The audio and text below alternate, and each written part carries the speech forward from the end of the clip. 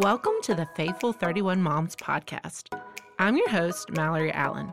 Whether you find yourself in the joys or the messes of mom life, we want to encourage you to remain faithful as you join us every Wednesday in creating a community of real moms, real stories, and real truth based on the Word of God.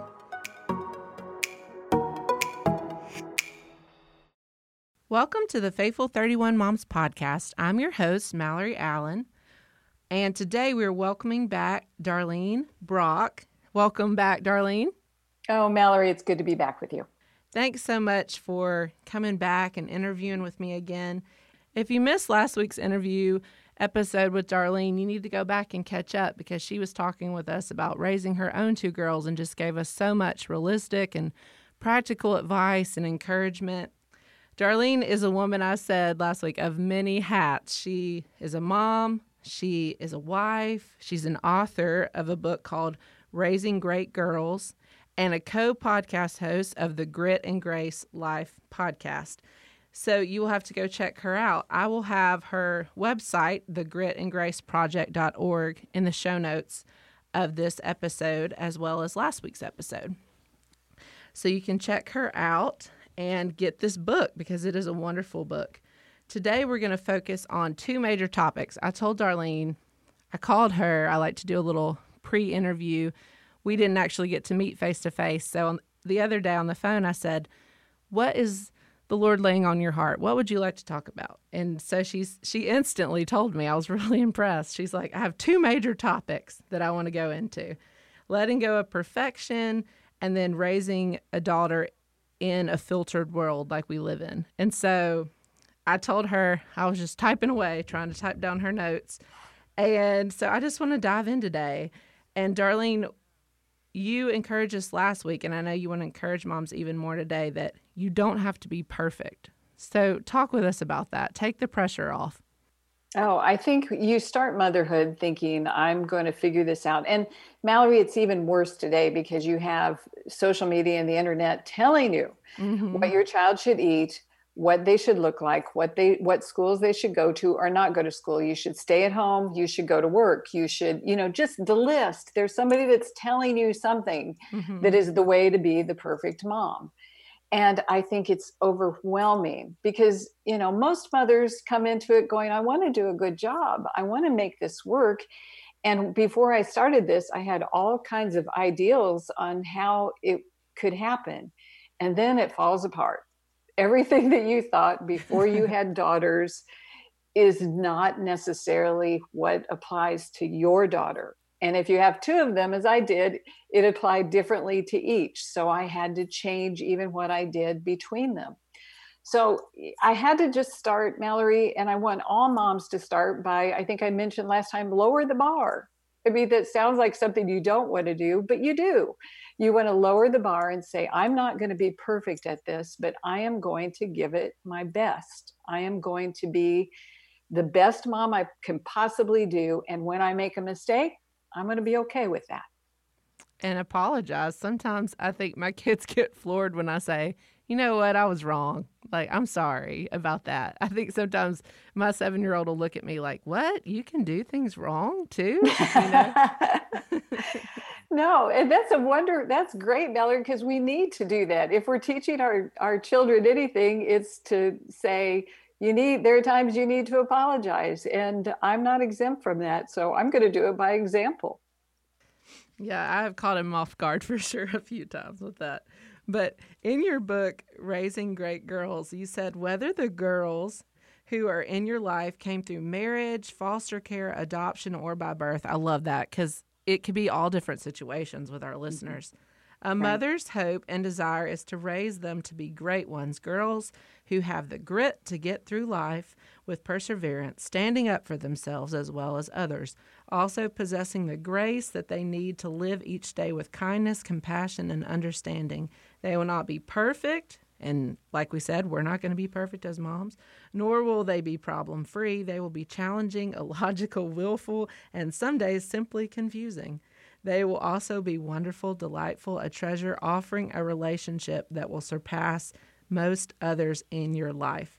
That is, what a testimony. That is a real life mother's love for her girls right there in a little paragraph. I think that is so neat. Where were you at when you were writing this book? Like, what age were they when you wrote that? Was it recently?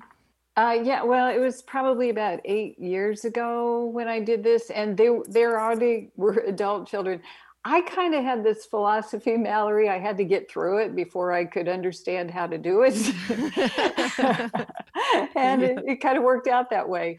And two, I knew I was at least cognizant enough to know that I would hit some bumps along the way and learn how to get past those bumps and then see the results. And the results for me and my daughters are we have an amazing relationship. And I am so proud of who they are. They are strong women, they are kind women, they are loving women. But they only got there by doing some things that were not always their best decisions, or by, making some judgment calls or entering some things that weren't in their best interest or for their benefit. But then I watched them work through those, and at the other end, they became stronger, they became kinder, they became more compassionate and understanding, and it made them what they are today. So if they had not gone through that, and I had not walked alongside them through that, both of us imperfectly so, they wouldn't be the women they are now. Mm, that's a great word. And you talked to me about how, as you were watching your girls, as you were listening to them, as you were, bringing the ones to your house that, bringing their friends to your house, and even some that you probably weren't crazy about, friends that they had and things like that, but you wanted to be involved. You wanted to be all in what they were doing, even if they didn't like it. And you shared that with us last week. And something that you said was, your girls are watching you, probably even when they are not admitting it or they don't like to say that they are. They're watching their moms, probably from elementary age all the way through adulthood, and they're battling what they should do, like based off of how they're watching you, the influence that you are on their life, but also what the media is telling them that they should be, what the world's telling them that they should be.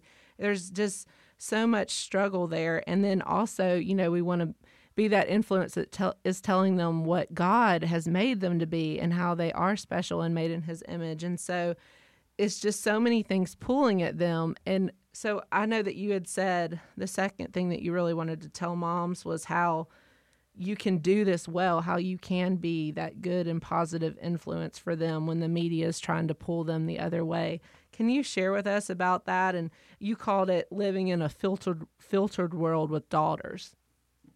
Yeah, and I think what you just said, Mallory, the first place is moms have to be comfortable with themselves. We have to actually think we don't need a filter on our selfies when we post our family, or we don't need to make sure they're all smiling exactly right. If your child sticks out their tongue, that's your child, that's fine. You have to be comfortable with you. And especially with daughters, they'll listen to what their moms say. If their moms say, "Oh, does this make me look fat?" Or if their moms say, "Oh, I'm looking really rough today," or, "I wish I could lose this 10 pounds," whatever, they're hearing all of those things. So they're seeing their mother say, "She is not good enough. She does not fit the right mold. She does not look the way she thinks you should look. So what about me?" Mm-hmm. And I think it's really important, first and foremost, to, be confident in yourself, be confident in who you are, and realize that strong women, amazing women, come in all shapes, sizes, colors, everything. Mm-hmm. And it's not in how they look, it's in who they are. Mm-hmm. That they are, like we talked about, my great grandmother and my husband's grandmother. Those women were strong women. Yes, indeed, they wrinkled. They, my many moms' hands were age spotted, but she was the most beautiful woman I've ever known. And if we can translate that to our children, to our daughters especially, that's what real beauty is. Real beauty is found in strength.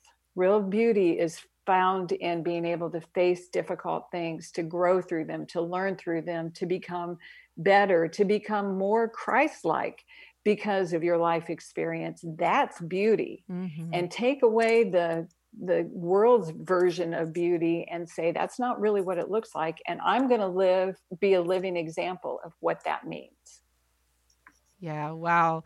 I really love that. My mom actually last year had a brain tumor and lived through that and had surgery and had a big scar and lost some of her hair and all those things. And I watched her go through that. And even as an adult woman, 32-year-old woman, I still was learning from her, like just what you're saying, that she was becoming more Christ-like, that her strength was showing through. And I thought she looked more beautiful than she ever had before, you know? And I know that even when teenage girls or little elementary age girls look at their moms, they're thinking those things too, even if they're not able to communicate them like an adult would be able to, like I just did, you know, but they are watching. And I know I watched my mom, and if she ever said something like that, I mean, I would have definitely paid attention if she would have been like, I look terrible today, or I look awful, or I wish I could lose some weight. You know, if she was surrounded by that negativity, I think I would have easily picked that up as well. So I really do think that is a huge way to be an example to your girls. Let me tell you another one, Mallory, I think matters, is let your daughters be who they are. You know, in today's media platform and the whole selfie generation, there's kind of a monolithic look that every young female thinks they need to have. And, you know, I tell the story in my book about my youngest, who she is an original, always has been her whole life. And she wanted to dye her hair pink in elementary school. And I did it. And she would, you know, we dyed her different places. She chose how to do it, what it was going to look like. And I did it. And she was such an original. My husband, I would take our eldest to middle school. My husband would take our youngest to elementary. I would go to the office first after dropping off my eldest. And Dan would call me and say, Chelsea has the cat glasses that don't have lenses in it. She's borrowed your Lauren's shirt and these animal print pants, and she wants to go to school. And I'm like, that's fine. Let her go. Let her go. And he'd go, all right. And we had a teacher's aide who would take Chelsea from room to room to show all the teachers what Chelsea wore that day, because it was so darn entertaining. But by reinforcing that's who my daughter is, I helped her be comfortable with being exactly who she is. And I think that's really important as moms. We need to let our kids be creative within their what they love, what they want to wear. You know, you want them to be modest, you want them to be thoughtful of that, but you know, if they want to dress a little bit bizarre, there's really nothing wrong with that. I love that. My sister's an art teacher, so I definitely can remember some outfits that she wore too. For sure. Well, I wanted to close with a quote from your book, Raising Great Girls, and then let you share any closing thoughts or scriptures that you had. But you said, I can assure you that there will be both success and failure, but I'm living proof to tell you this. Mom, your goal can be accomplished and your hope can be realized. I love that. That's such a neat way to say that. You won't raise perfect daughters, but you will raise great girls who will make a difference in the world in which they live. You will be proud of them, admiring many of their traits and all of their abilities, and encouraged by their passions and compassion. I think that is a beautiful way to just end how you said, just to love who your girls are. Let them be them. I think that is, it's kind of freeing and releasing to think about God made your kids special, exactly who they were supposed to be, and you should embrace that. Oh, for sure. And I think on the last interview we did, Mallory, we referred to the 1 Corinthians text, and in it says that love bears all things, believes all things, hopes all things, endures all things. I think as a mom, you kind of need to shift it around to endures all things, bears all things, believes all things, and hopes all things, because in the end, that hope will indeed come to life. It really will be walking in your child as an adult and seeing that the fact that you embraced that particular scripture to love them no matter what, then all of a sudden you go, they love people no matter what. They really do. They are really compassionate, strong women.